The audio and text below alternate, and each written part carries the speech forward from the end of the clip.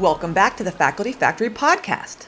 On today's episode, I'm so happy to welcome you to meet my friend and colleague on the AAMC Group on Faculty Affairs Research and Scholarship Committee, Clara Lappner. Clara is the Executive Director of Faculty Professional Development, Diversity, and Inclusion in the Office of the Senior Vice President for Faculty Affairs and Career Development at Columbia University Irving Medical Center. Hi, Clara. How are things in Manhattan today? Hi, Kim. Very happy to be on the show. It's a gloomy day in Manhattan today. As you know, and as you've been listening, this podcast is meant to develop community and inspire and encourage us as we all try to assemble and gather our tools to help develop and build faculty leaders in academic medicine. And you are newer to this field. I know you are finishing up your PhD. And, how did you get yourself into faculty affairs and faculty development? What's your background? I think it's been a very fortunate matter of luck. I've actually been in this office for 11 years now. I've been in charge of faculty development for about 6 years. But I think it's just been a very lucky circumstance that I found something that brought together a lot of my passions and interests in the past.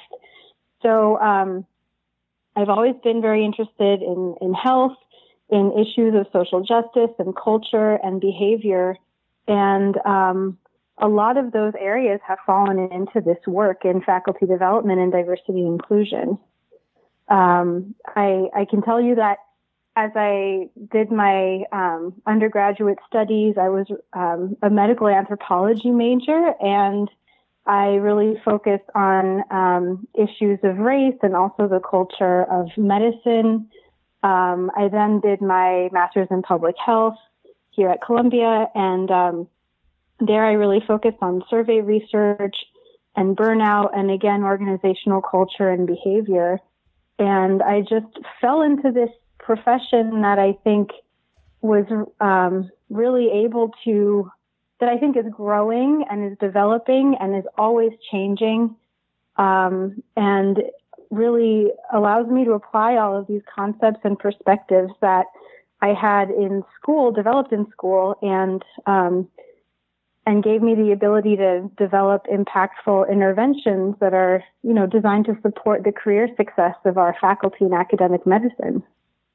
Wow. So it's been a very happy circumstance for me. I just have to apologize and call myself out. I just recognized another one of my implicit biases in that I look upon you as someone who is young and fresh and new. And I think, oh, well, Clara, she's been doing this a minute. And I am so ashamed to learn that you've been doing this for 11 years and 6 years in faculty affairs and development. So this is an important lesson for not only me, but for colleagues out there. Just because someone is young in chronological age does not mean they don't have a wealth of experience. I guess I was thinking when you came on the research and scholarship committee, I thought, oh, here's someone brand new to this space. But lo and behold, check myself. That's another bias I had. Just because you're young doesn't mean you have a wealth of experience. So apologies. No problem at all. So describe your office to us. So you get your, now I don't want to make another assumption here. Did you get your MPH and then land in the office for the vice president there at Columbia? Or were you working in that office while you're getting your MPH? What was the timeline here? It was the latter. I was working in the office. I've had several different roles. I was working in the office and working on my MPH at the same time. All right. So why don't you describe the office for us? How does Columbia situate its Office of Faculty, Professional Development, Diversity, and Inclusion? So I think that we have a bit of a hybrid model from some of our colleagues at other institutions. My boss, the senior vice president, has two roles. So she serves as the Senior Vice President for Faculty Affairs and Career Development For the medical center, which includes our 4 health science schools, the medical school, the Mailman School of Public Health, the College of Dental Medicine, and the nursing school. And she's also the Vice Dean for Academic Affairs. So I sort of have functioned in working in all of those different areas. We started out as just being focused on the medical school, and then our office expanded to include programming and faculty affairs for all 4 health science schools. So with that, my scope and my charge has expanded as well.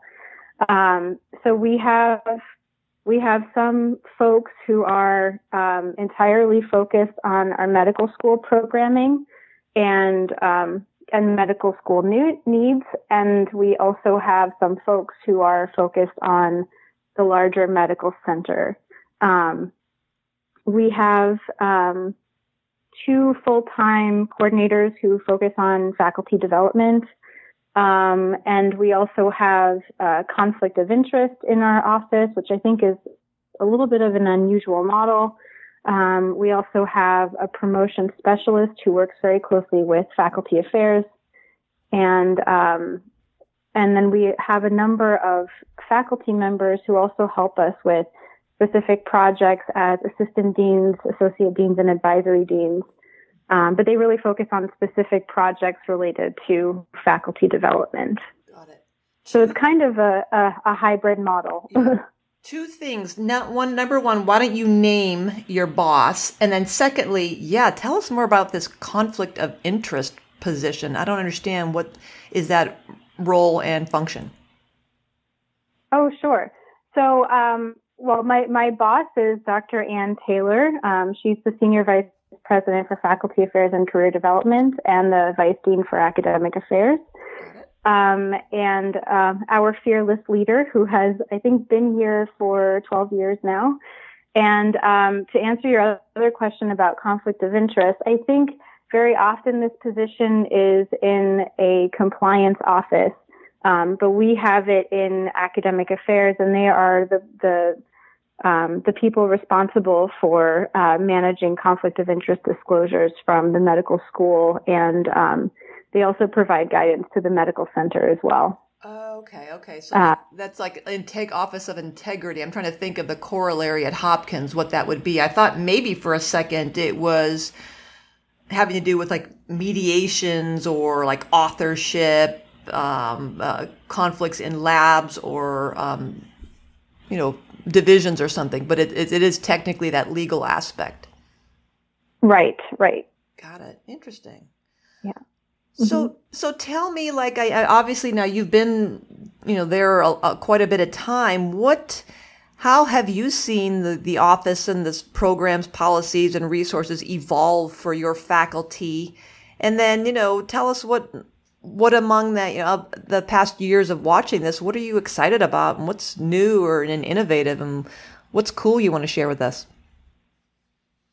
Sure. So one thing that I really love about this work is that it's always evolving. It's always changing. I think, the needs of our faculty are constantly changing, becoming more specific, evolving as well as our society changes as well. So, I've seen our office go through a major transition. Since Dr. Ann Taylor started here, there was really nothing in place centrally. Some faculty development was taking place in individual departments, but our office was really the first at the medical center to develop these kinds of initiatives. And I think what's really interesting is that we started out thinking about this work in terms of the pathways of our faculty, the traditional educator development, leadership development, researcher development, and clinician development. And this has now expanded so much, thinking about the nuanced needs of all of our faculty. So we've been spending the last couple of years really focusing on the needs of our women faculty, of our underrepresented minority faculty, We've also been thinking about the nuanced needs of our researchers as well. What are the needs of our basic scientists versus our clinical scientists? And we've also really been evolving our programs and initiatives around mentoring, and again, thinking about those specific and nuanced needs of the faculty, knowing that there's no program that's going to fit everybody's needs, no intervention that will fit everybody's needs. Right. I think I've heard this term floating around a lot, precision professional development. Right. Like precision medicine, and I think that's really our future in this field, and that's certainly something that we've been trying to do in our office as well. Yeah, love it. Charlie Irvin and I from Vermont, we had a breakout session at the PDC, the Professional Development Conference last year in Chicago, just on that very concept of precision faculty development and how would we do that. And it's such an interesting idea that a lot of people say, well, we're already doing that. We do, work one-on-one and mentor and coach and meet faculty where they are. And yet how do you, standardize that concept of one-on-one and yet have these programs, the seminars and workshops and cohort-based programs and promotion sessions, which historically are geared toward big group efforts or webinars and things and YouTubes online. And then how do you really uniquely tailor these things? So I think it's an interesting idea, and been working since that presentation with Charlie Irvin and Martin Feeder from University of Chicago on a piece of scholarship, but it's so hard to wrap our heads around philosophically and theoretically, what is it, and then how would you actually do that, and then standardize it? Would there be some kind of standardized tool? And the example I always give is my background is gerontology, and in my postdoc, I did a lot of work with the minimum data set, which is the standardized national tool that every nursing home, long-term care facility uses upon intake of any patient or resident in a nursing home. And that's a big comprehensive tool. And I just couldn't help but think, is that what we need to do? Do we need to evolve to like this comprehensive intake, if you will, of a new faculty member and then ascertain strengths and gaps and opportunities for development, and then upon any significant change, like in the nursing home, if there's some significant change in status or functional or cognitive capacity, that there's an alteration in that individual development plan, if you will. Anyway, I'm getting all excited, but you tell us more about how you're developing your mentoring programs and your outreach strategies. No, I think that's a really great point, and that was also a great session at the GFA. I think our approach has been to develop mentoring programs that are focused on certain subsets of faculty and trying to think about their needs, and also providing them with different types of formats as well. We're all familiar with the traditional dyadic mentoring model, and I think what we're realizing is that does not work in every scenario. And the way that we actually started working on this was we did a deep dive in the literature on mentorship. We also tried to look specifically at differences in mentorship among women and men faculty. And what the literature showed us was that high quality mentoring was essentially one of the biggest areas that there were differences between men and women, and specifically in the types of functions that mentoring could offer. And what we have been focusing on is this difference between psychosocial and technical functions of mentoring. And so the technical or instrumental career functions are around giving advice on professional goals and the development of academic scholarship and networking and career strategies. And then the psychosocial or expressive function was more about having a mentor who will advocate for you, who will coach you, be your intellectual challenger and supporter. And what we found was that women and men were getting different forms of these functions of mentorship, we started thinking about how do we fill these gaps, and how do we enrich these mentoring functions for our faculty. So we were trying to look beyond, again, the dyadic mentoring relationship, which is often found in individual departments. And at the central level, we started offering peer and near-peer mentoring opportunities.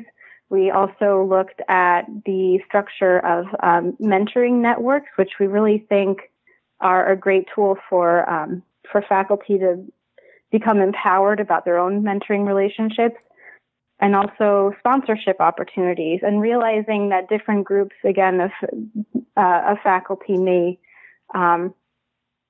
have different needs around all of these different formats. So so we offer a number of programs that provide mentoring opportunities that are really relevant to all faculty. So we have a series about promotion that's led by the folks who lead our committees on appointments and promotions. And they've been fantastic about working with the departments and working with faculty members to think strategically about their advancement and their promotion packages. We think that the leadership and management programs that we offer also provide wonderful mentoring opportunities, not only from the senior faculty who lead the workshops, but also we try to make sure that there are peer mentoring opportunities within those programs. And then we've been developing a number of different formats of mentoring programs for women and diverse faculty. So we've had some peer mentoring groups for women faculty that focus on specific career paths. And we also recently launched a peer coaching program for women faculty, which really focuses on gender specific issues in the workplace and working together to solve these issues. And I think it's been a great program. Could you tell us more about that peer coaching program? What does it look like? Just kind of a high level structure of it? Sure. So it was actually partly inspired by a program that was run at Stanford, and it's evolved into its own thing now, I think. But it's a group of faculty members who submit cases based on issues that they have faced in the workplace. Our office works to rewrite the cases, to make them very general, to make sure that they're anonymous.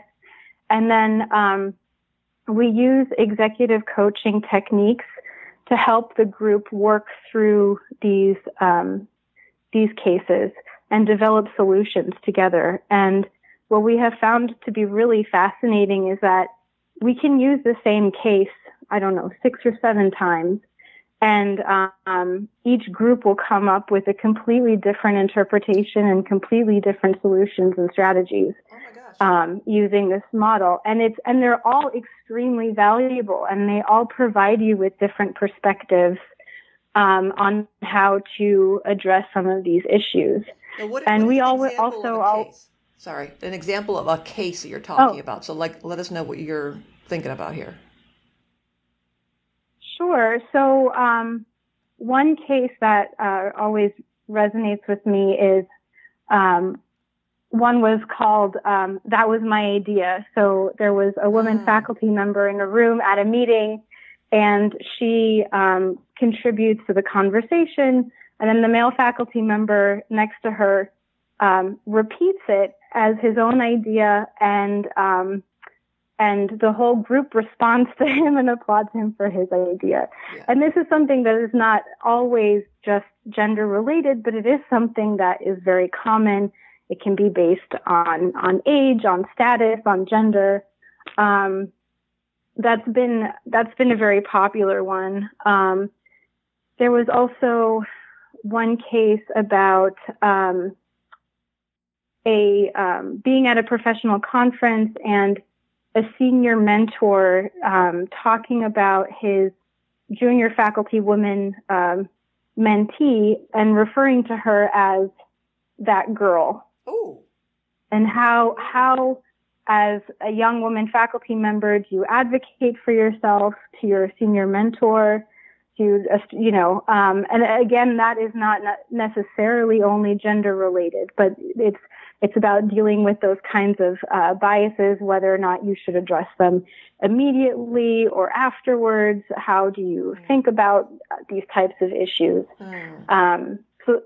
So there have been a wealth of them. We've had some around authorship issues, work-life balance, and again, they're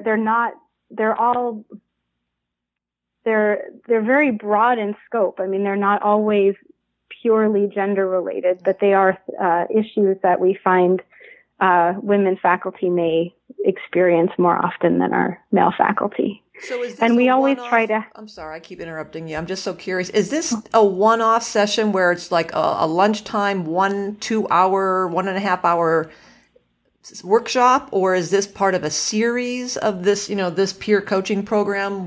How does this look? This exercise? I think they have been one-off sessions. So I think in a perfect world, we would love to have a cohort that is followed throughout the year and is able to work together. But we've been trying to maximize the impact of this and the access to this.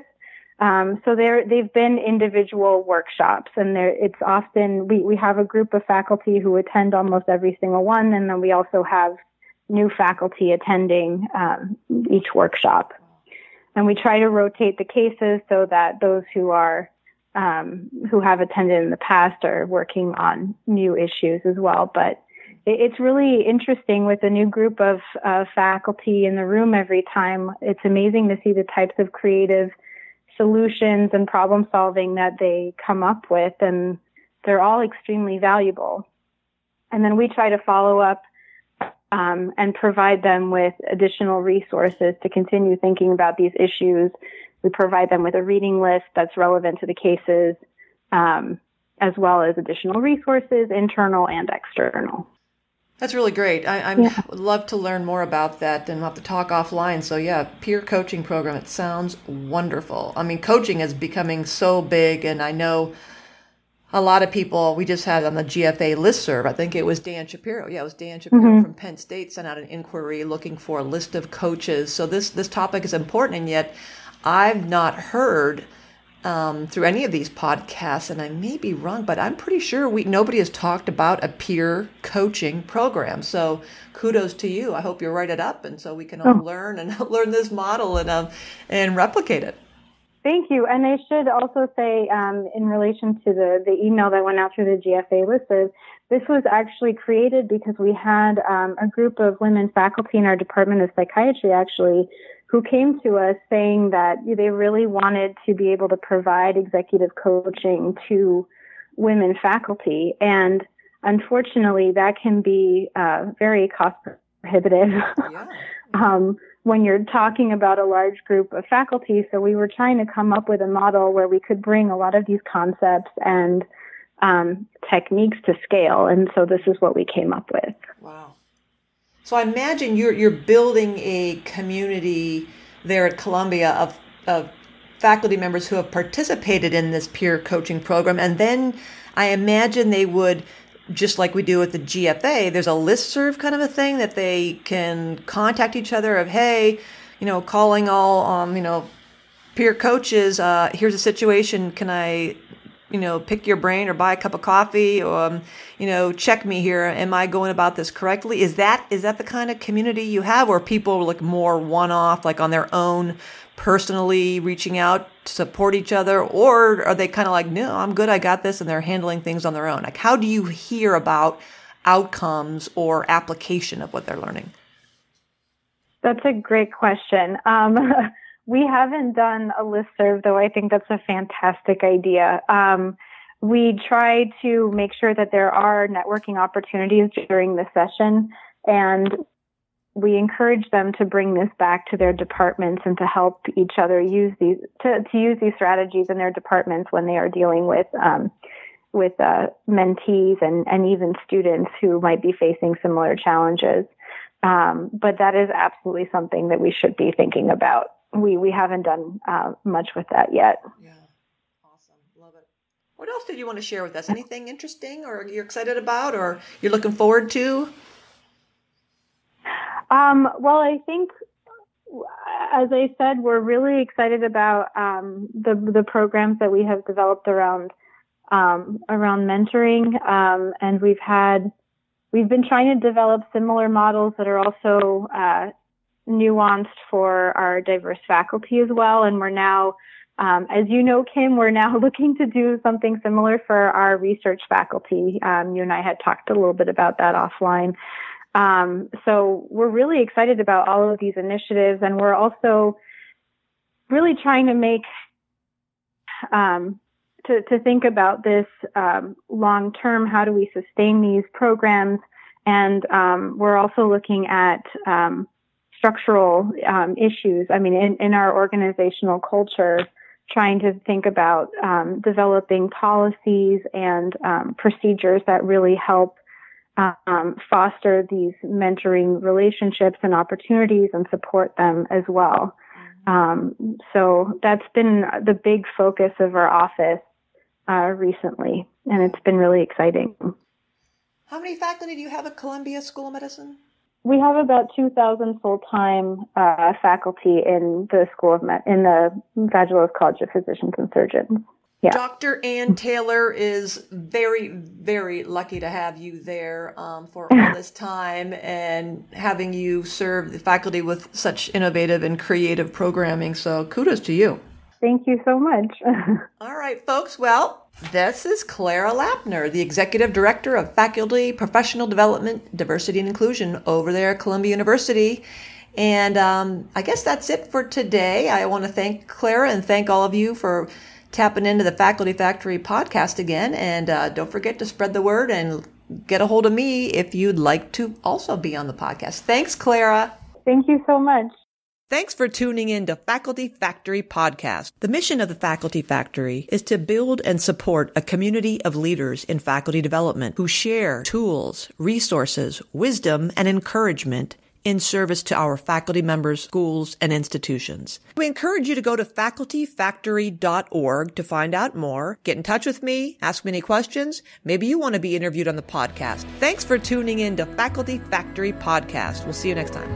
The Faculty Factory podcast and website is sponsored by the Johns Hopkins University School of Medicine Office of Faculty. For more information, visit facultyfactory.org.